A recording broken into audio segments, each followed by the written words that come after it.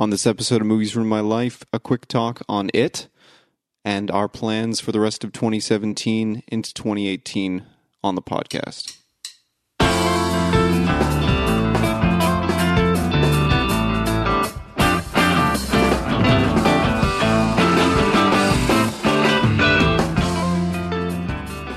Ready? Let's do this. So that's Nick. Yep. I'm Brandon. And just a quick talk on It. Good sir. Yep. Let's just get right into this. So spoiler alert if you haven't seen the film, which seems like everybody saw the fucking film. Yeah, I went opening weekend, so the only thing I said throughout this whole movie every time like the fucking clown come up was just that fucking clown. It does scare you. Like it's got some good scares in it. Yeah. Really well done. I mean, yeah, really well done. Well casted too. I like the cast. Yeah. It's funny too because they were saying this summer was like terrible for box office. And like the minute summer ended, it drops and it was massive. Well, you Yeah, also good. got to think about the fact that horror fans have been desperate for a long time for something great to happen. How many I know years? that I have. How many years now? They said what, 27 years since the last film? Yeah, since the last film, which is funny because in the book, 27 he comes years. back every 27 years. Which is interesting. Yeah. Honestly, this movie scared the shit out of me at times. Like, I mean, there's something really creepy when it comes to children in horror films. Yeah. Especially when they're being hunted by a creature. Mm-hmm. Especially that opening shot. I did not expect the opening the way it was with Georgie in the sewer. Like, I got the whole, okay, here's Pennywise in the sewer and trying to lure Georgie in. I didn't expect what happened next, which was him getting his arm bitten off. Yeah. Like, I had no clue that thought he was just fucking... pull him in, yeah. I thought he was going to pull him in, kind of like what Tim Curry did. Mm-hmm. And no, he bit his arm off, which was very graphic. Mm-hmm. But at the same time, I thought the child actor's reaction to being his arm pull off, like, I think a kid would be screaming like... He was. Like, not as hard. Not like this kid wasn't like thrashing around like he lost his arm. Like, as soon as like... He kind of settled... It looked like he settled down. Well, he for fell like, to his face and was screaming and was trying to crawl away. yeah, but I mean... One thing I thought that they nailed in that opening sequence, because I wasn't 100%, I'll be honest with you, yet on the CG, the big opening teeth, etc. I wasn't 100% sold on it. I liked it, but I was kind of being cautious. I was all around very cautiously optimistic about this flick. Yeah. At that moment, I still wasn't sold on that. What I was sold on was the same thing that scared me about the book, the same thing that scared me about the miniseries. What did it premiere on? ABC back in the early 90s? I think it was an ABC. Yeah, I think it might be horror, right. a horror miniseries on ABC. Go figure that one out. Well, But then again, back then... Stephen King would have signed anything in those days. That's true. Cocaine's a hell of a drug. Anywho. Anyways, yeah, the CG... Hey, I'm not knocking Stephen King. I love the guy. Nah, you can't knock him. You know. You gotta admit, he writes children in his stories pretty damn, like, well-rounded. Well, a lot of his best children are from the era that his children were that age, you know. And I don't think that he said straight out that none of his children are the basis for any of the characters, but certainly watching them interact and this. But he you know. understands the characteristics of a child, especially around those ages, like what they'll do, especially like in this era too. Like you see like the way these kids interact with each other, like they shit talk each other. And I said it to you off air. It's like when you're a kid, you don't even know how to swear properly, so you just start bringing up like curse words. Every 5 seconds, it's like you chain off 3 fucks in a second, and it's like that's what these kids were doing. They were just chaining off fuck you, fuck this, fuck that. Mm-hmm. Not really forming sentences. And seeing a kid swear is always funny. Yeah, it is. It really is. In any case, what scared me when I was a kid, because I think I told the story on our Stephen King episode when the Faculty of Horror was on. I read this book way too young. I tried to read it at age 10. I checked with my mom yesterday. I'm like, what grade was I in? She said you were in grade 5. So I was about 10 years old. I tried to read it for a school assignment, and I ended up having to kind of just base my assignment on maybe the first 600 pages of the book, something like that, because I didn't finish it. I did finish it eventually, but the thing that scared me about the book, because I keep going there and I don't say it, so the thing that scared me about the book and the first TV miniseries and this film was everyone's complacency, the adults. Just this, as if nothing is going on. Yeah. They're numb to it all. It's like... Well, one thing I liked that they upped the ante in this series a little bit was that it seemed as though some of the parents did know. Like, I got the distinct impression that Eddie's mom knew, and that was her keeping him inside. Like, I just got this vibe from the character, the way she was. It was a little bit of a different play on it, but I liked it. I liked that it seemed as though she was cognizant of what was going on and she was trying to keep him safe. Maybe she didn't know, like, it was a fucking, essentially, like, being that's older than the universe, trying to feed off the fear of our children. I like how... but, Yeah, but there's, like, a lore to it as well, especially, like, when Ben goes to the library, because he's got no friends in the start of the summer, he starts researching the town, and he stumbles across this. Yeah. And it's interesting how it's kind of like pushed under the rug. They sweep it under the rug. And Speaking of that shit, can we get into this a little bit? Yeah.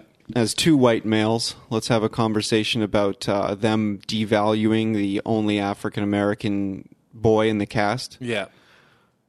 Mike is the fucking librarian when he grows up. Mm-hmm. Mike is the history buff in the book. Mm-hmm. He is the one who tells them this, about all of this shit because of his. Now he's the only black kid that's being persecuted in a fucking all-white town. And now he's dead. And then he downgraded him in the film to the tough guy. And he's trying to find his place in the world.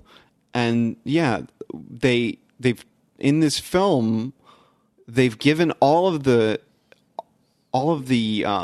character depth to Ben to essentially make him more. But I think I understand why though, because like I saw this a few weeks ago when it first came out, like 2 weeks ago or a week ago when it came out. He's homeschooled. His parents died in an accident. He's homeschooled.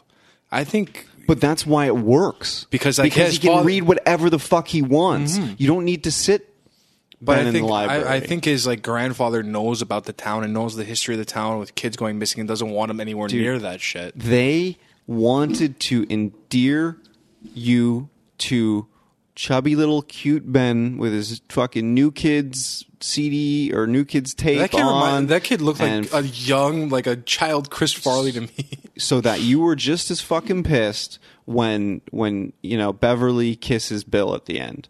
Like that was what they were doing there. They wanted you to be upset because Ben's the sweet one. Ben's the one that fucking saves her. Ben's fucking Bill leaves her to go kill Pennywise. Yeah.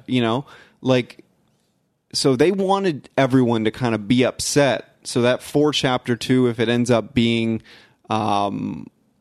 the adult one, if they don't do something in between, kind of make it like a Empire Strikes Back where the bad guy wins a round or something like that. If they just do an adult one at this point and they bring him back, then now it's like Ben comes back. He's had a chip on his shoulder his whole life. Now he's skinny. He's buff. He's a famous architect. He's Channing Tatum at this point. Exactly. Probably. You know what I mean? And that's what a lot of people are asking for. They're like, as soon as this first movie dropped, every single media outlet has been pitching their dream cast of who they want for chapter 2, and Channing Tatum comes up as Ben.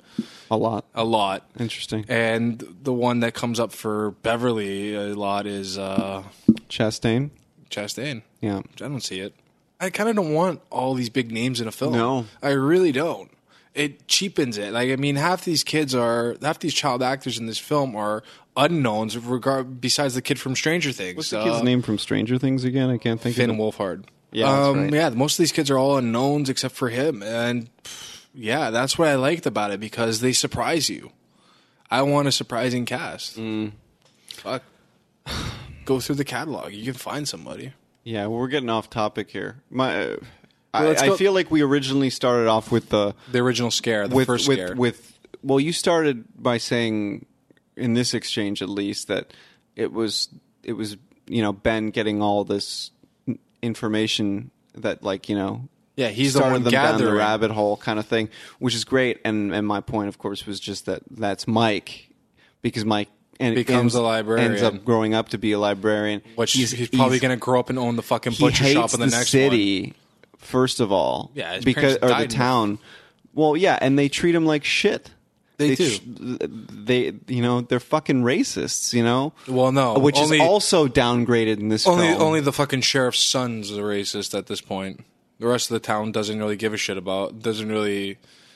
Well, I don't think they jump in because they know he's the sheriff's kid, right?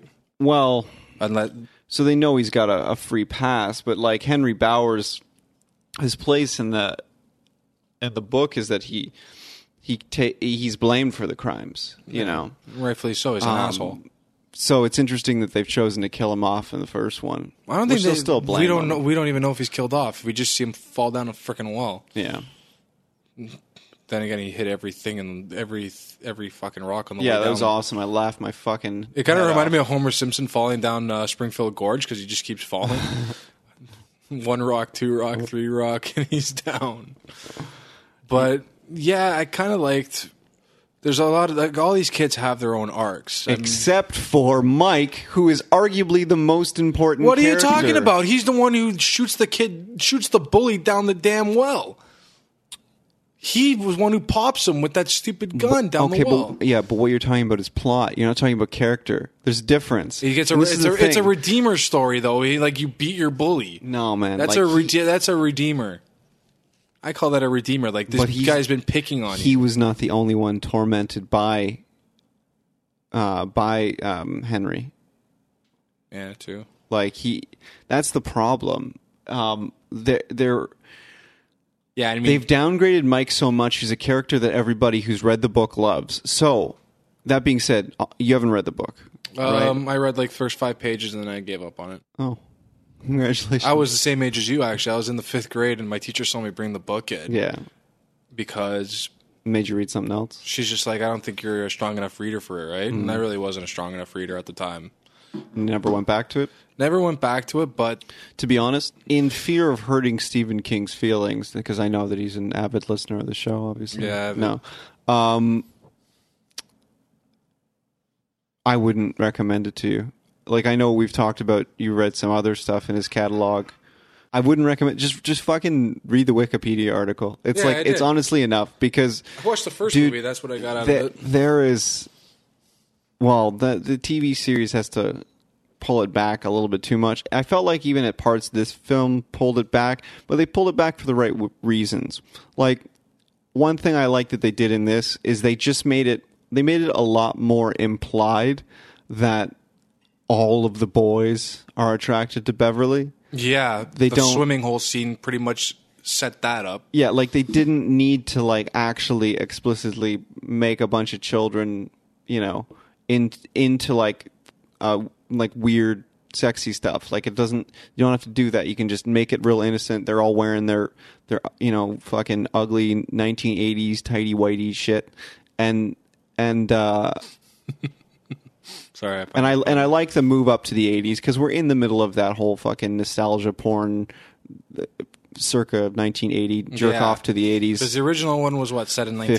The 50s book or is in 60s. the 50s. Yeah. So And really, nobody gives a shit about the 50s anymore now. I give a shit about the 50s. I like the 50s. but Don't get me wrong, but I mean, like on film, it everybody works really well. everybody loves the 80s. Like this is like the thing now with yeah. horror. The 80s is like the horror. Well, like, but the 80s was a legitimate great time for horror. yeah, I mean, so look at all most horror. Like I wouldn't call it Stranger Things a horror, but it's set in the 80s. well, it's part of that whole trend of like. So it's a trend that's like, let's take advantage of this trend now while we have a chance. Right? Absolutely. And that's what they did. They did that 100% correct, where they had the kids, kind of long, but then they also were able to do it where they created that little love triangle, which is nice because it plays back in later. They did a lot of nods to the fans where they didn't have Bill necessarily like do the like hi ho Silver away, but they called his bike Silver. It Actually, says it I think on he it. said hi ho Silver at Did one he? time. Okay, he just I said must hi have ho missed it. Silver, but just very subtly. Yeah. I Well, did liked I did it. catch that. I thought, and here's something, I thought, in addition to obviously the phenomenal performance by Tim Curry in the handful of scenes that he's in the miniseries, and obviously one of the few things that makes it fun, I wish that he was in 100 times more of it, just every scene with him. In addition to that, I really liked Jonathan Brandis in that series. Really? Like, I really, really did. Like, I thought he was a great Bill. I thought he did a great job with the stutter. I thought he portrayed a really strong leader like that. Because Bill is very much your anchor in both film adaptations. So it's like, you know, you have a protagonist that you believe in, and so I always liked, you know, I didn't super like Mr. Ponytail. I can't think of the actor's name. Not that I super care either. What the fuck is the actor's name? Richard Thomas? Yeah. But great fucking ponytail. But that was a great ponytail. But and obviously but Olivia Hussey is in that.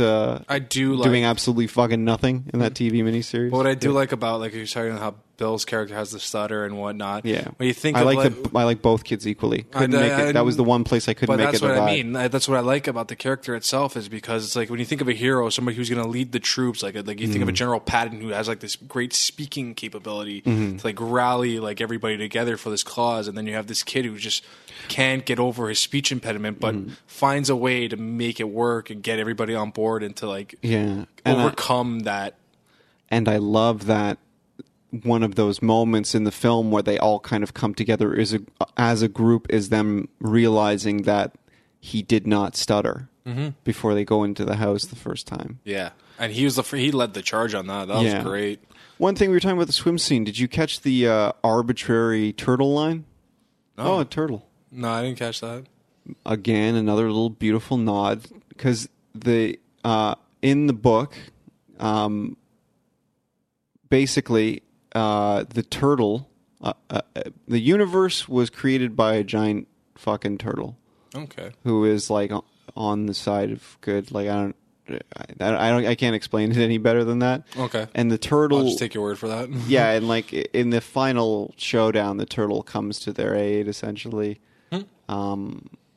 to combat the dead lights of it and so forth. So interesting. Yeah, so that's what that is an homage to. I gotta say, they did I loved like the scenery that they used was great. I love where the location shooting on it. Yeah, looked great. Hamilton, Ontario has never looked better. Well, actually, you bring up a good point. Did it feel like Maine? Little bit. The only time, but you do catch a lot of Canadiana in this film. Did you remember where they're by the train tracks and you see all the freight cars going around? Like there's a train, they're by a set of tracks. And you see a bunch of freights. It's on weird. A train. You're informing me this, and I just acted like I knew it, which is stupid because I didn't. I didn't know this was filmed in Hamilton. This is filmed in Hamilton. Really? And you can catch it. I know Hamilton pretty well. You'd think I'd recognize it. But the best part, how you can tell it's Canadiana, is you're looking at all the freight train, like all the steel containers. CN? Not CN. Canadian Tire is stamped on the side of a fucking steel container passing through the shot. Oh, really? And I start pissing myself laughing. You're I'm certain like, on this? Canadian Tire. You grow up in Canada, you know what the Canadian Tire logo looks like. Okay. You know exactly. Well, yeah, because you stay away from it. But they blurred. You go into the store across the street. But it's blurred. But I mean, just like it's the Canadian Tire logo. For sure. For sure. For sure. I haven't looked at filming locations, which I generally know when we come in here. So I'm going to take your word on it. This little coffee stir stick looks terribly like the Blair Witch emblem, doesn't it? A little bit. Yeah, it's creeping me out. Just a bit. Yeah, you're freaking out. You did that on purpose. But yeah, I like that. Sorry, where were we? Okay, yeah, with the kids,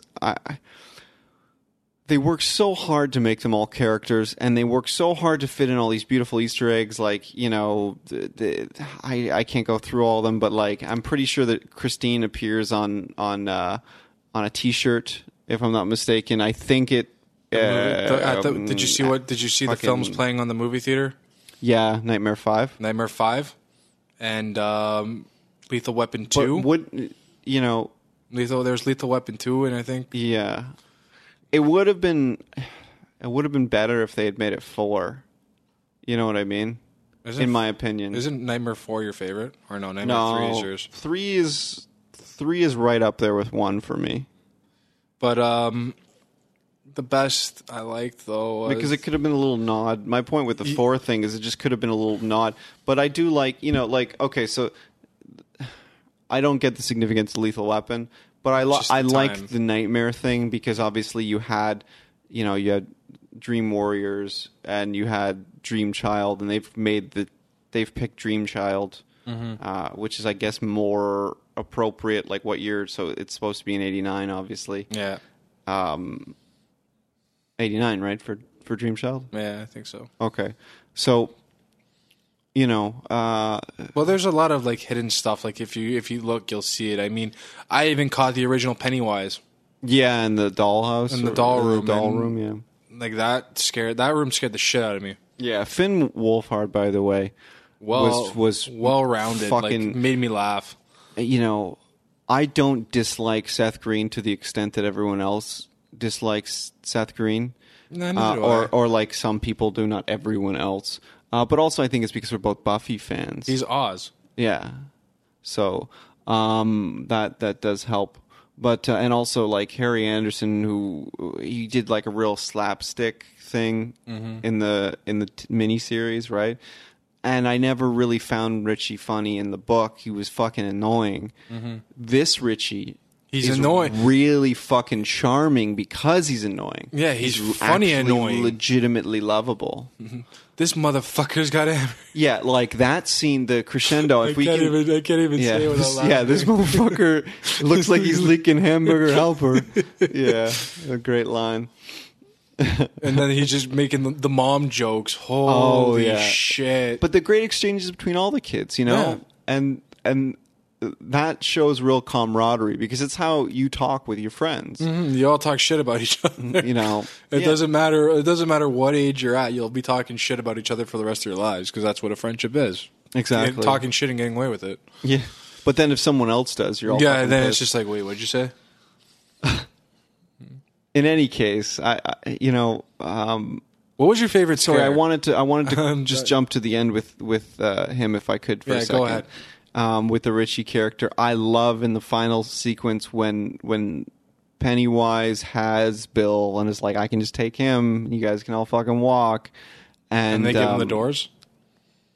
The 3 doors. Is that the one? No. Right at the end when Pennywise is literally holding Bill around the neck.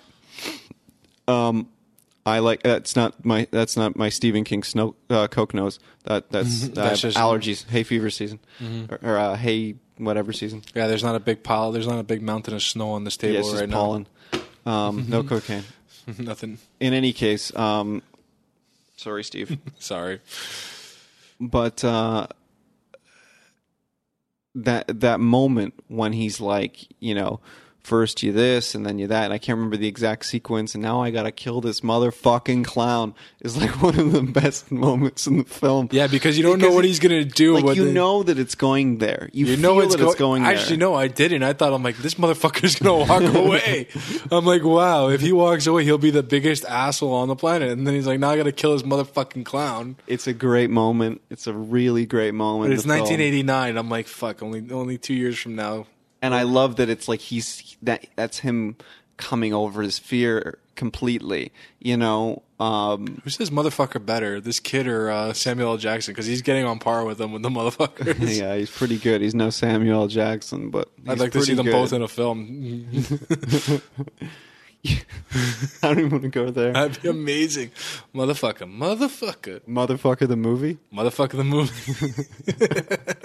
You can't even put that as a poster. It just have to be MF the movie. Yeah, but it couldn't be a horror. Like Samuel L. Jackson has not had the best of luck with horror flicks, Yeah, but you could make it a creature feature. He's done pretty good creature features.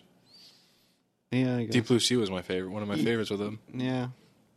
I guess there's elements of Jurassic Park that are horror. It's interesting because he didn't even get to go to the fucking island. I was watching some, he was just in a soundstage web video with him. Yeah, that he never got to go there and shoot the scenes that where he else like did. loses his arm. Yeah, and, it was like, a fake dies. arm, obviously. Yeah, so they're just like, we're going to take the arm. We'll And leave we're you off this one. topic again. But anyways, continue your thought. I just really like that scene. I think that moment. To be honest, I really enjoyed the humor throughout. Mm-hmm. I really enjoyed the scares, which I know you want to get into, and we'll get into in a second. And I thought for the most part the film stayed pretty tasteful, and even when it got a little overboard, like I actually really liked the dancing moment. The dancing clown, yeah, because he was completely out of his mind. That's a lot of There's a lot of turmoil with that scene. A lot of people are like creating memes based on it. And I'm like, why? That's perfect because this chick, he's throwing. You know how East likes to say that Freddy likes to play with his food. Yeah. Same with Pennywise. Pennywise likes to throw off he needs everybody because that's what he's actually feeding. So off he's of. throwing them It's off, really and they don't know what the fuck's going on. Yeah. And he throws everybody off, and then he just flips a switch, and like a snap of a finger, he'll flip like on if you're an omnipotent shapeshifter that feeds on fear, then you got to add some misdirection in there. Exactly, and that dancing clown, that was pretty fucking creepy because his head stayed like still. Well, that exactly. My whole thing was that this interpretation of Pennywise, he never exactly does anything right. Like there is moments in, say, for example, the miniseries with Tim Curry, where Tim Curry plays it completely kind of cute, and then flips it, and it's fucking like heart-stopping. Do you have Prince Albert in a can? Yeah, you do. You better let the poor guy out. And then just blood balloons everywhere. Dude, are you talking about the library scene with Richie? Oh, I love that. And he's just over the rail with one foot. Screaming at him. I love it. And everybody's just walking around, and then the blood packs just start popping. I'm like, okay.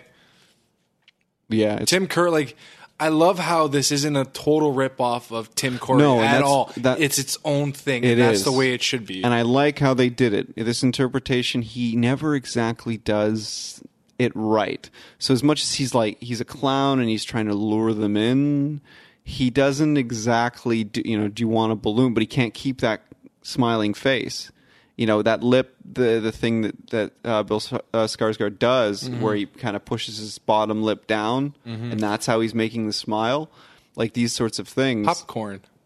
And pop, pop, but even as he's laughing, he's staring at the kid like he's food. It's like he's got two different emotions on his face. He's got a smile on the bottom, but he's got like this dead serious stare, like I'm gonna fucking eat you. Exactly, and so when you see him dancing ridiculously, it's even better because it's like Pennywise the dancing clown, and he's just staring dead-eyed at you, but he's doing the fucking dance. It's doing a fucking. Was that Charleston? You know what I mean? No, it's just, is that a real fucking dance? I don't know. It could be a Charleston. Kicks fucking sideways. That's all he does. I don't know.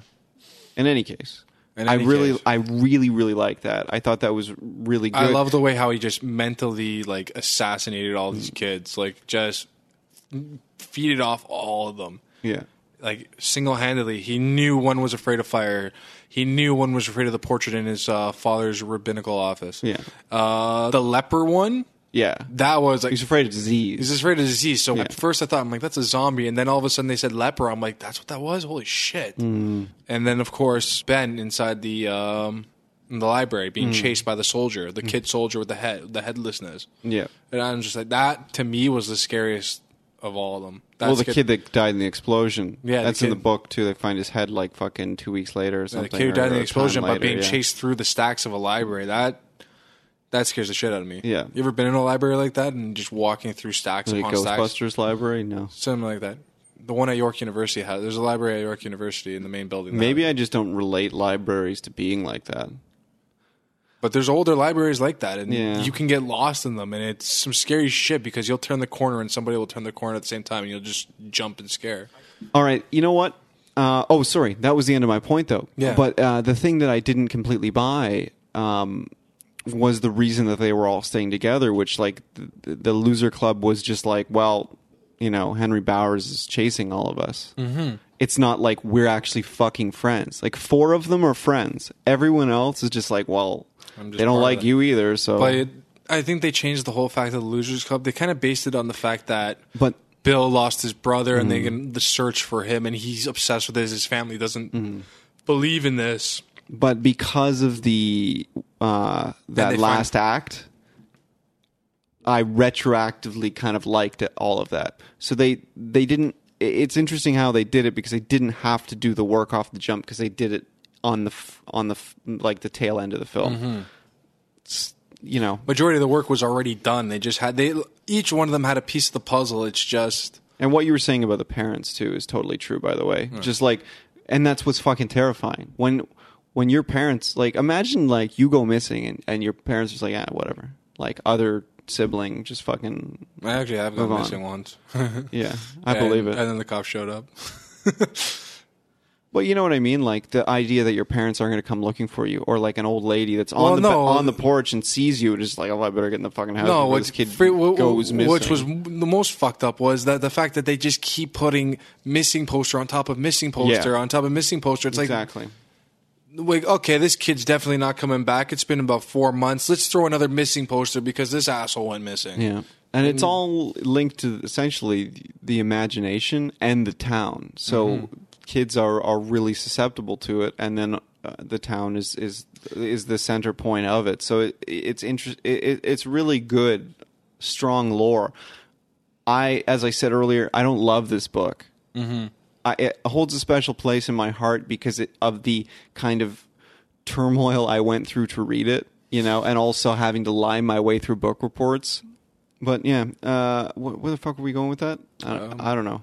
I don't know. Break? Who cares? Yeah, let's take a break, come back, and we'll get into favorite characters, favorite scenes. You want to do favorite scares, so we'll do that, and then we'll wrap it up. Sounds good to me. All right.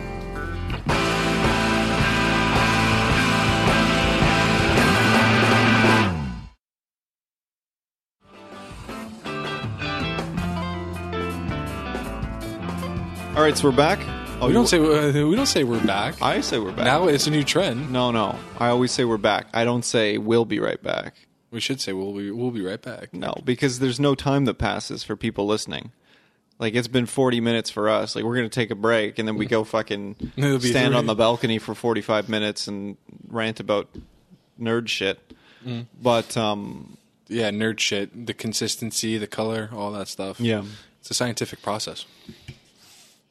Okay. All right, let's do this. Let's wrap this up quick. Yeah. Because I do want to mention a few things about Mermal coming 2018, essentially. Yep. Because we are doing some format changes to the show right now. So I do want to talk about that a little bit before we wrap up today. Okay. But that's not going to affect our Halloween schedule. Like our October, it's going to stay the same as we've kind of been hinting at all year long because everyone here has their kind of horror kink, you know, and they're all very different. So we've always got to appease everybody. So we've got lots of different stuff coming this year. Last year, you guys all were really cool about going in on Slasher Fest with me. That was awesome fun. I had so much fun. So this year, I'm being nice and taking suggestions from everyone else. But moving forward, after we get through this calendar year, we will have some changes. I do want to talk about them at the end of the show, but we're doing it kind of right now. I don't want to talk about it now because if people want to just ignore me and just be like, fuck you, I'm going to listen to it, we'll deal with it then they can just skip the end of the episode, you know. If you're using an iPhone, really want to push the 15 plus seconds forward 100 times until you get to what you want to listen to. Thank you. What helpful tips. You got to teach people. Okay. It's a 10-second skip on Android. Really? Yeah. It's 15 seconds it's 30 on second iPhone, skip which is awesome. in Google Play. It's 30 second skip in Google Play, and it's 10 seconds back. That's awesome. On, like, Stitcher, I can't remember. Anyway. Getting into the fucking movie. Let's do this all at once. Okay. Favorite character, favorite scene, favorite scare. This is what we're doing? Sounds good. Cool. You want to kick us off? Or you want me to go? I'll go favorite character. Okay. I really, really did enjoy Beverly's character. Okay. Yeah, I loved Beverly Marsh as a Sophia character. Lillis. Yes. When you first meet her, this girl who's talked about, like, she's pretty much spoken badly upon her peers in the town because of all the Call the slut, tramp. tramp. Pretty much everything teen girls do to each other even to this day. This doesn't necessarily mean it's 1989, but then again, I'm a boy, so I can't really testify to this, but I'm pretty sure this is even done even today. Yeah, and it's interesting the connotation difference between, say, for example, a girl who does that and a guy who does that. And that in itself is interesting commentary. So it does make the character, but it is a true statement. Like that is. Well, it's not a true statement. It's no. I mean, saying like what I was saying beforehand. It's like girls are catty. They are very catty towards each other. It's okay. They tear each other to shreds, and I'm going to say this because I do clean high schools for a living. I've had to go into girls' rooms, and the shit that is written on the walls is fucking ridiculous. Yep. If a parent were to ever walk into one of those washrooms in a high school and read what is written on the walls, they'd probably have a heart attack and start suing. Mm-hmm. It's bad. Just want to put in a quick disclaimer before we move along with regards to the girls are catty comments. The opinions expressed in this episode do not necessarily reflect those of Mermal or its affiliates. Thank you. Really? We're going to put the disclaimer up for that comment? We've said worse shit than that before. Well, I already put one up for the Alan Moore episode. Sorry, hold on. We do have a female sitting in the room presently, and I will ask this question now. No, let's move on with the show. We got to go quickly here. Okay, so I like Beverly, how she overcomes, like, she just does, she ignores everybody. When you first meet her, she's sitting in a washroom stall, and the girls are pretty much like teasing her, and she already knows what's coming too. She knows what's coming because she puts her bag up. She's ahead of the curve. Like I honestly believe she's ahead of the curve. Mm. She puts the bag up, she protects herself, but she kind of freezes. She just doesn't give a shit about what anybody says. She knows who she is. Yeah, and they don't know the kind of background that she comes from, and you as the viewer don't get the background of her until you go to her house and meet her father. And you get that subtle. I don't want to call it a subtle hint, but you definitely know that there is something implied that her father is definitely molesting her, and like her safe space is the washroom, and for Pennywise to violate that with blood, and for Bill to pick up on that is just. Yeah, I've always liked that. I had that appreciation of Bill, yeah. where he picks up, like, he sees how distraught, like, her safe space has been violated. And he's like, we can't leave it like this. And he gets all the boys to clean it up. Well, I think inherently the thing that's so fantastic about Bill, and he's not my favorite either, but what I like about the writing, the construction of the character, particularly for this film, but for this, as well as, Jonathan Brandis' turn, as well as in the book, is that his compassion, his empathy is what drives him and what propels him into a leadership role. So, when you say, for example, you talk about the idea of like a great boss at your work, or a great captain on a sports team that you play on, or any of these things, generally it's not always, the person with the biggest mouth or the biggest shoulders or what have you. Usually, when it comes that you will fight for, and 100% usually it's the will one fight who for just you. falls into the role. It's like like you just said, like with captains and with great leaders, it's not the one that's picked out of the crowd as, oh, this guy looks like he can be. It's the one who just takes acts. it. He just takes charge, the role regardless, and doesn't even think about it. He just knows what he has to do and goes through with it, and that's what Bill is. But when it comes to Beverly's character, she's always pushing forward. She's not letting anything hinder her or stop her or get in her way. Like, even in high school, that was me. Like, I knew the jocks. I talked to the jocks and like whatever. I just didn't give a shit about them. But I always gravitated to the people who are like on the outside of everything, who just talk about comics or just talk shit in general. Like that's what I call I guess like outcasts like are drawn to each other. So like she knows these guys aren't really the most popular. They're not. They're losers. But they're like-minded. But they all have the same. Exactly. So she gravitated towards them and helped them out, and it was good. And it's interesting how she also kind of plays a little bit of a maternal role. A little bit. And I like that. I like that very much. I really do. I said, she has that mentality to always push forward, and that's why I kind of pick her as my favorite, because like she doesn't take shit from anybody, even that fucking clown. I'm not scared of you. I'm not scared of you. And then you get the one viewing of the deadlights that you get in the movie. By the way, is that moment, which is cool. But even still, like they don't have to say it. They don't. When they're doing when they're doing the research in Bill's garage with the fuck is that rotary thing called? Right, the old photo projector. I don't even know what the fuck it's called, but the slide projector. Got it. Wow. Yay for technology. Yay. That's not a computer. When Pennywise starts coming out of the picture, say that 5 times fast. He grows big. And, Pennywise protrudes from the picture. Yeah, exactly. He grows this. You should have said that to work on a stutter. So, anyways, he grows this enormous size, and it's just this giant clown's head. And Beverly puts herself up against the wall, and he goes right at her, but she might look scared, but her eyes aren't closed. Mm-hmm. She's looking him dead in the eyes, so she kind of has like this. She's got. I can't say it. Damn it! You want to say balls? Yes, I really do. She does have girls can have balls. Well, she does. She's got more balls than half the Losers Club because she's not afraid to stick up for anything. Yeah, she'll stick up. You for mean it in a hypothetical? Yeah, you don't mean that she's literally got testicles between her legs, which again possible with modern plastic surgery and whatnot. Yes, anyways, but yes, so she's my favorite because she's a tough girl. Okay, favorite scene, favorite scare. Favorite scene? Fuck. It's a toss-up between Georgie getting his arm bitten off at the beginning of the film. Yeah. But the one gut-wrenching scene to me was seeing Georgie in the sewer and talking to Bill.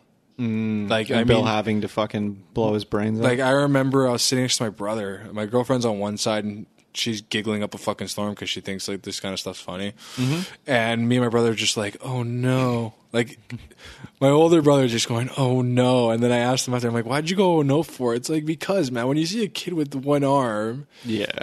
Especially, like, that's heart-wrenching. And also, it's a little bit of a play on the situation because you entertain because you see all the children floating. But you don't see Georgie. And you don't see Georgie, and then you see that he's missing the arm, which Bill doesn't know about. Exactly. So you think for a second, you kind of entertain, like, what if this is him? And even when he doesn't come back, it's totally intentional, but it's tasteful. Yeah. You think like, oh fuck, did he just blow his brother's brain out with a fucking girl's skull? But I mean, that was just a gut wrenching scene, and I will call that my favorite because it's like you really are a fucking asshole, Pennywise, for doing that to somebody, especially at the like these kids are what, like 14, but that's 15. What he feeds on. It's like I know, but they're 14, 15 years old, and that's something. I'm sure cows probably say the same thing about us. That's something that will scar somebody for the rest of their life. Seeing like your dead brother with one arm crying and saying, "I want to go home. I want to be a family." It's a heart wrenching fucking scene. There's just some fucking cow on a farm somewhere being like, "You're a fucking asshole, Ronald McDonald."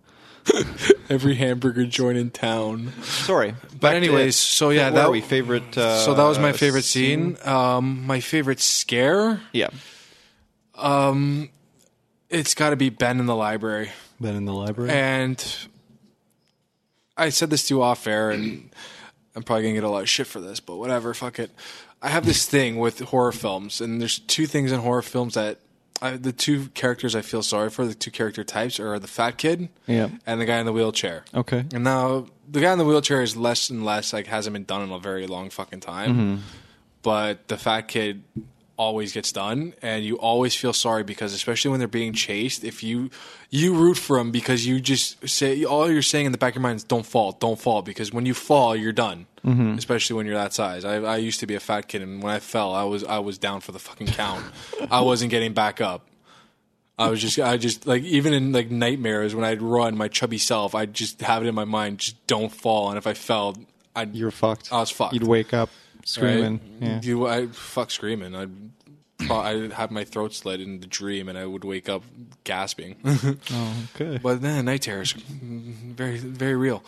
Great. But yeah, so that scene alone, like, even just watching, that was the first jump scare that hit me and my brother the hardest while watching it, because we both flipped shit because he did fall at one point and then turned around and Pennywise was right there, and that was it. Mm-hmm. We're like, oh fuck, it's gonna be one of those films. But yeah, that was definitely my favorite scare. Next and second, I'd say close second would be Georgie getting his arm bitten off. Okay. Pardon me. For me, favorite character, I can't go with any part of that love triangle. So you're not going Bill, Beverly, or Ben? Or Ben. The 3 Bs? 3 Bs. Better Business Bureau. Big Ben. I can't go with them because I felt as though you were supposed to feel that way about the characters. So my problem is that's on the page, right? So you know what? Like I'm gonna go with Finn Wolfhard. Like Richie's a good choice. I'm gonna go with Richie. One, because the whole fucking movie, like I kind of liked the Stan character. I did, but you know, I thought they telegraphed a little too hard the fact that, like, as an adult, he, you know, if someone hasn't read the book or hasn't seen the second movie, you might just want to do the 10-second skip right now. He kills himself. Yeah. Before the, you know, so the whole time I was just thinking about that. But yeah, so I'm going to go with Richie because I've never liked Richie. I didn't like him in the book, which admittedly, you know, was several passes. So maybe the humor, the 1950s humor, didn't hit with me as a kid, and then the adult humor didn't hit with me as an adult, or rather as a, you know, finishing the book around probably 13, actually reading it all the way through properly. There's not much backstory with Richie in this film, too. You don't really get a lot of backstory. He's the only character without a backstory in this film. We understand Beverly's home life. We understand Ben's life. We understand Bill. You don't need a backstory for Richie. Yeah, but we don't understand what Pennywise is feeding on his fears other than it's just a fucking clown chasing him. Well, but he also fears for example, it's a great scene when he sees the missing poster of himself. Why I think you don't need a backstory for Richie is because Richie's the only character. He's the truth teller of the group. He is doing the fucking sonnet throughout the film. This motherfucker looks like he's leaking hamburger helper. There's like some guy walking on stage and saying that in a fucking play. His exposition machine. So, you know, he's not delivering exposition. He's not the one like Ben that's being like opening a fucking book and being like, insert expository dialogue here, clown, scary, dead people, head in a tree. Yeah, if anything, Richie kind of reminds me of Johnny Depp in First Nightmare. He's the bridge to the audience, you know? Oh, you call him that. Because he is confirming for you. Like, I feel this way, I'm in the audience, I'm scared shitless. And he's like, hey man, I'm scared shitless too. You know, this kind of thing. So that kind of character doesn't always need a backstory, also because they, like I said, they wanted to build that triangle out and they sacrificed around it. And that's their choice. That's fine. We'll see if it pays off in part 2. We'll see if it pays off. And because also Beverly's not supposed to know. Doesn't she know that he wrote that now? Doesn't she know that Ben wrote that now? She does, but I don't think she gives a shit. Well, obviously not. Because she totally just, like in the last scene, just sticks her tongue down fucking Bill's throat. Well, yeah, well, maybe it'll help him not stutter. Yeah. Self-confidence. Well, right? Like when they go away from the town, they forget all that shit anyway. Well, that's the thing towards the end of the movie with that love trial. Ben holds on to staying in that to the last. Yeah, he's the last but he's just like, I can't do it. But that's also, it echoes the significance of the characters throughout the book, the order that they go away, and it echoes the significance of them in the film. Pardon me, with the exception of Mike, who's considerably more important to me in the book, and the character that probably in a lot of ways I related to the most, because like he didn't really need to do any of this shit, but he did. You know what I mean? And he never left, and he was just in this shit. Everyone else ran away. But in any case, yeah. So that's my favorite character would be Richie, because it's the only iteration, kid or adult, that I've seen so far or that I've read that I liked. Favorite scene, I like the bonding moments. I do. So for example, the swimming hole. Yeah, the swimming hole was great. But I think my absolute favorite is when they finally link up, finally get the entire Losers Club together, and they see that Mike's being fucking beaten down and you get that little shot of Pennywise in the fucking weeds waving a like just a severed arm at him. And then they're throwing the rocks. And you have the rock fight. Oh my god, that was great. And fucking Richie Haller's rock fight, and he gets pelted in the head with a rock. And the whole thing plays like just overt. Have you ever been score. in a rock fight? No, I don't want to be in a fucking rock fight. Why would that is the stupidest thing ever. I used to throw rocks at my brother. That doesn't surprise me. It doesn't surprise me at all. So in any case, I'm going to go with that scene because I just it felt like it came a little too late in the film. Like I felt like I was waiting for it. So it was a kind of a geek out moment. Maybe it's a shit moment. It's probably cheap laughs because you're watching children get pelted with rocks by each other. And Richie gets smoked on the top of the crown on that Yeah. whole, like when everybody in my showing, and I don't care, it's probably every showing, but as soon as you see that rock crack the kid in the top of the head, Yeah. ooh, Yeah. everybody audibly. I love going to horror films. I'll rephrase that. I love going to good horror films. Yes. Live. There's something transcendental about that experience. When you go to a bad horror film, the audience turns on you very fast, and then it becomes, even if you enjoy the film, if the consensus among the group is that it's bad, then it's not enjoyable for you because you can feel the tension in the room. But conversely, when you go to a good screening, like we were getting claps, laughs, people were standing up. I still had theater talkers in mind though. I didn't have any talkers in mind, and it was great. Everyone was very respectful. My brother wanted to kick the guy in front of him in the head. I'm like, you should have done it. Fuck, man. I would have done it. I would have just kicked the back of his seat, told him shut the fuck up. But that's just, you get that. But like you said, when it comes to like horror films, good horror films, you probably should have just asked him to stop talking first. That would be step one. If he didn't do it, then you can. Then it's like here. Then it's like here. Hold my purse, and then exactly. Game on. Yeah, then it's game on. But I mean, I went to a screening of my fanny pack. Yeah, I went to the screening of The Witch. Have you ever heard of that movie? No, I do a show called Movies From My Life. Okay, anyways, but The Witch, it's supposed to be. It got a 9. It's got like a 9 rating and like a 10 rating on like across the board. And I went to this screening. Yeah, first half slow.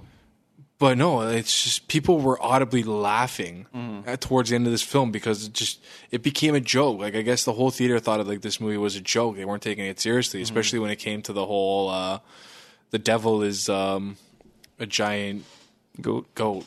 Yeah. Right. So we just started laughing, and those creepy fucking twins. Oh man.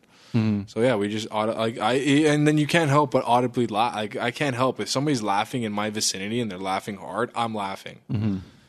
Favorite scare. This one is harder for me because, admittedly, they did a really good job. It was a tense film. I felt it. A lot of jump scares. Yeah, but not poorly done. Not poorly done. They were tasteful. And we should give a shout out to the Muschietti siblings. Is that how we pronounce that? Yeah, Andres Muschietti and Barbara Muschietti. Barbara is his sister. Yeah. Visually, this film hits home. Like so all the work that they've done there, it's fantastic. I don't know who the DP is on this, admittedly, but they did a great job balancing the daylight sequences and the darkness. They did a really good job. It was never like you were watching a different movie, which you do get in a lot of horror, especially modern horror, where everything is like crystal fucking clear. Yeah. You felt like you were where you were, and it didn't feel fixed. It didn't feel. It felt organic. Exactly. Is a good way to put it. In any case. But your favorite scare? I'm not super big into body horror shit. I know that. It has to be done really fucking well. Yeah, you're not a gore porn kind of guy. No, like it has to be really tasteful, and generally there has to be another layer of something there that usually has to be something intellectual or psychological there to drive me forward, to make it tense for me. I don't really give a shit about scary kids. Traditionally speaking, like it's not that it's like, ooh, that's spooky. Okay, great. I'm a huge slasher guy. You know this. Yes. And there was some great stalking moments in the film, but there wasn't. I don't know. It wasn't a film that necessarily appealed to me. So I want to say very clearly that I very strongly suggest this film because of that. Because this isn't a film for me. And I really, really enjoyed it. Yeah. But that being said, I would probably go with in terms of the best like horror moment. It's not even really a scare. It's just when fucking Henry Bowers kills his fucking dad. You know, with Pennywise on the TV, that like Sesame Street-esque TV show. Yeah, I loved it, and I love that how they're working through the TV. You know, he's talking to him through the TV. He sticks the knife up against his neck and then puts the blade out. Pushes the blade out into his neck, and then he has to stab him repeatedly. I think because Pennywise is because Pennywise is all and Pennywise is like clapping like kill them all, kill them all, kill them all, kill them all. So, you know, it's not the greatest of moments, but from the moment that you see the balloon hanging out of the mailbox all the way to that, and the character switch that goes on there, I really, really liked it. I also vaguely you can tell I had a strong feeling about the backyard sequence with of that creepy house with not Mike's but with what's his name, Eddie, who was a character also that I really liked because I hated fucking Eddie in the first one. Eddie pissed me off in the first miniseries, and I really liked Eddie in the book. I like how they skipped the whole wait till he's older to find out that he's like his mom was lying to him. Like I like how he just picks it up and like he makes his own decisions towards the end of the film. Like he grows into his own. Yeah, they've moved a lot of the plot to the kids so that I think that they can make the second one not so bloated. Mm-hmm. Because the problem is that no one is. If I get a scene where it's Bill and Mike riding Silver around the back lot, I'm probably going to be not going to be happy. Well, you kind of have to do something like that because they need to start from scratch. Because as much as you know these characters, you now have to endear yourself to the adult versions. Yeah. So if they don't have those like reveals, like it was a placebo all along, then they don't have to worry about that. It's all taken care of here. What's a placebo? Yeah. Mm-hmm. What does he say at the end? That's a really good line. You know, I know what this is. It's a gazebo. And he smashes it to the ground. Brilliant. He tells his mom off. But yeah. It's like, hey, can I get a kiss from your mom too? No, he says it to her. Do you want one from me too? Mm-hmm. That's what he says. And the mom just looks, Kasparak? Oh, you boys. Yeah. In any case, any final thoughts on it? Well, we're assuming that people saw this that are listening, so but you don't really have to sell it. But so go see it again, and if you can, see it again. And if you see the train with the Canadian Tire logo on it, then email me. Because email me a screenshot of that because it was there. Really enjoyed it. Haven't enjoyed a horror flick. Haven't enjoyed a horror flick in theaters in a while. This long, in quite some time. This is good. So. I really recommend it, and if you haven't seen it and you listen to the show for some reason because you're glutton for punishment, thank you. Go out and see it. If you have, do you agree, I guess, would be the thing. Okay, quickly, final thought. What we're doing with Mermal in the new year, I know that you guys have noticed that we've pretty much every month for the last, a few months, we've gone down in terms of we've had 3 episodes, 2 episodes. We haven't had one weekly episode like we were pumping out this time a year ago, for example. Obviously, I've mentioned on the show before, we did a live podcast from Paul and I's baby shower. So that we're having a baby. We're prepping for that, obviously. Also, we're changing the format of Mermal come 2018. So we're putting a lot of work into what we want to do, what we want to keep, what we don't want to keep, what we want to change. We want to do more tournaments because we know that we get a lot of comments about tournaments. We want to do more actor-focused stuff, and that might be how we do it because a lot of people email us and say the biggest honestly, the most requested episode that we've ever gotten is Kurt Russell.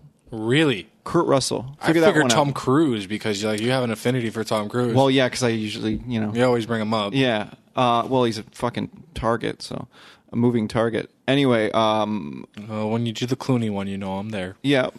So we're gonna look at that. We're gonna try a few new formats, and we're gonna obviously do more battle royals because we like that format a lot. Absolutely. We haven't done one in quite a while.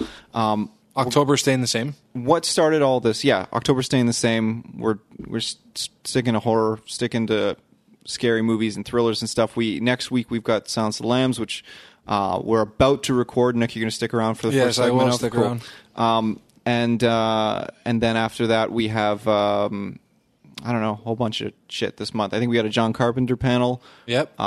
Some other stuff. So stick around for that. What prompted all the wanting to change things was that this episode we wanted to do a review kind of thing on share our thoughts on it.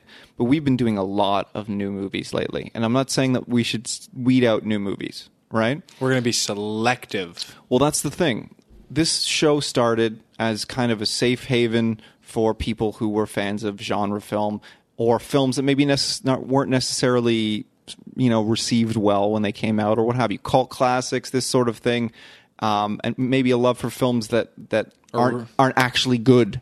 No, but like bad films, but they're so bad that they're good. This sort of thing, and that's the kind of thing that we wanted to do when we got going, and we were doing it. And one of my favorite films of all time, as I've said in many episodes, is RoboCop, and we're approaching episode 80, if I'm not mistaken, and we have not done a RoboCop episode yet. We've not done damn shame. A single Paul Verhoeven movie that I'm aware of, other than mentioning RoboCop in. Did he do 80s Action too? Week. He did Showgirls. Oh, yeah. I'm in for that. So he also did Starship Troopers. He did Elle recently, which I loved. He's done some good ones. He did Total Recall. Sorry, so two fucking Paul Verhoevens. In any case, both in 80s Action Week. So we want to go back to being a little bit more. We're not fucking critics. No, to be honest, you want a fucking film review, go somewhere else. If you want to geek out on film, have some laughs, and listen to people who've drank way too much fucking coffee. Talk for, in long form, have long form conversations, and then get in on it with us. We'd love to have you, and we hope you continue joining us. The other thing is that Devin has not been around much lately, and that's a big part. That's a big contributor. Why? Because this was another thing. Devin and I have been friends for, since we were kids, and this show. It was just conversations we were already having. We just put the fucking microphone in front of our faces. So Devin will be back more. East is going to be back more. All right. And you're going to see Abdullah a lot in the coming months. You're going to see Brent back a little bit. Danny's going to be coming back. Which I still haven't done a panel with Danny, to be honest with you. I was only on once. You cross paths once in a hallway. That was it. Yeah. And then you were on the American Psycho. Yeah, but he was on another segment. So in any case... So that's what that's what Movies for My Life is going to be doing in the new year. Also, Nick and I are going to be premiering a comic book show that are going to have various memorable people and other people coming in and out randomly, coming in a few months, and we'll talk about that when that does get going. Paula's got her show for parents who are pissed about kids' movies and so forth, and also just want to talk parenting issues. And that's Oh No Kids Movies, and that's premiering next week. So keep an eye on our website, moviesfrommylife.com, to find out how to subscribe to that show. And you can also visit ohnokidsmovies.com, which is the show. And yeah, there's lots of stuff coming out of Mermal. So we're not going anywhere. We've been getting some emails that said, hey, what's going on? You guys are releasing less episodes. Why? This is why. We're retooling. We're putting new content out, and we're also considering maybe getting into video a little more, maybe not, who knows, because we just like listening to our fucking voices. But so that's what we're doing. We're not going anywhere. That's the point. With that said, my usual spiel, remember, this is just the beginning of the conversation. We want to continue it on with you, and we do. And that's why we're fucking talking format changes right now, because I don't want to have bullshit conversations about movies that I don't really like all that much that I felt the need to review. It is not one of those. I want to talk about it. I've been talking about it with anyone who will fucking talk to me this week, and I want to continue that. So reach out to us at Mermal Podcast on Twitter, at MRML Podcast. You can reach me on social media, pretty much like Instagram, Twitter, all this shit. I'm always at Not Branded Fleet. Nick, how can people find you? You can find me on Twitter. That's my primary one for this show. It's at Gingers_Revenge. Hit me up. In the coming months, when we get close to the release of the new podcast, I will definitely be switching over and doing more off my Twitter. So keep an eye out. You'll be seeing a lot of stuff, a lot of links between my Twitter and the new site. Yep. So keep an eye out for it all.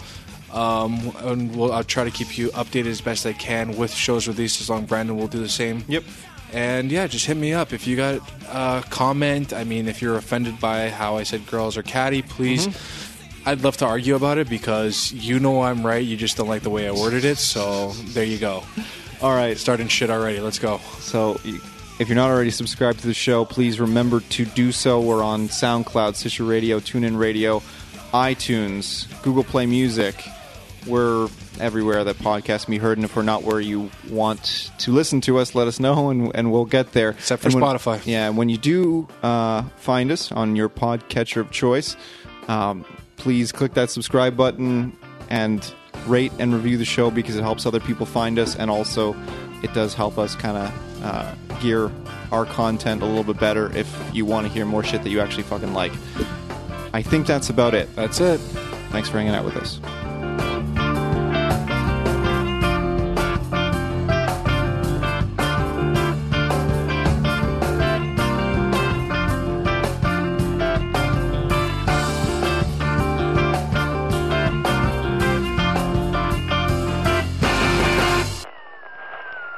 Any like body of water that we're near, it's just like pick up a rock. Yeah, throw that's it. what I do. Pick I a always, rock, if throw I it. see, if I'm by a body of water, I'm throwing something in that water, Yeah, and it's usually a rock or a boulder if I can lift it. or a body. We don't. No, I bury bodies. That's why I got the Jeep. I got rid of the Alero so you can fit more bodies in the back. Yeah, but the Alero was perfect because everybody's gonna know a Jeep.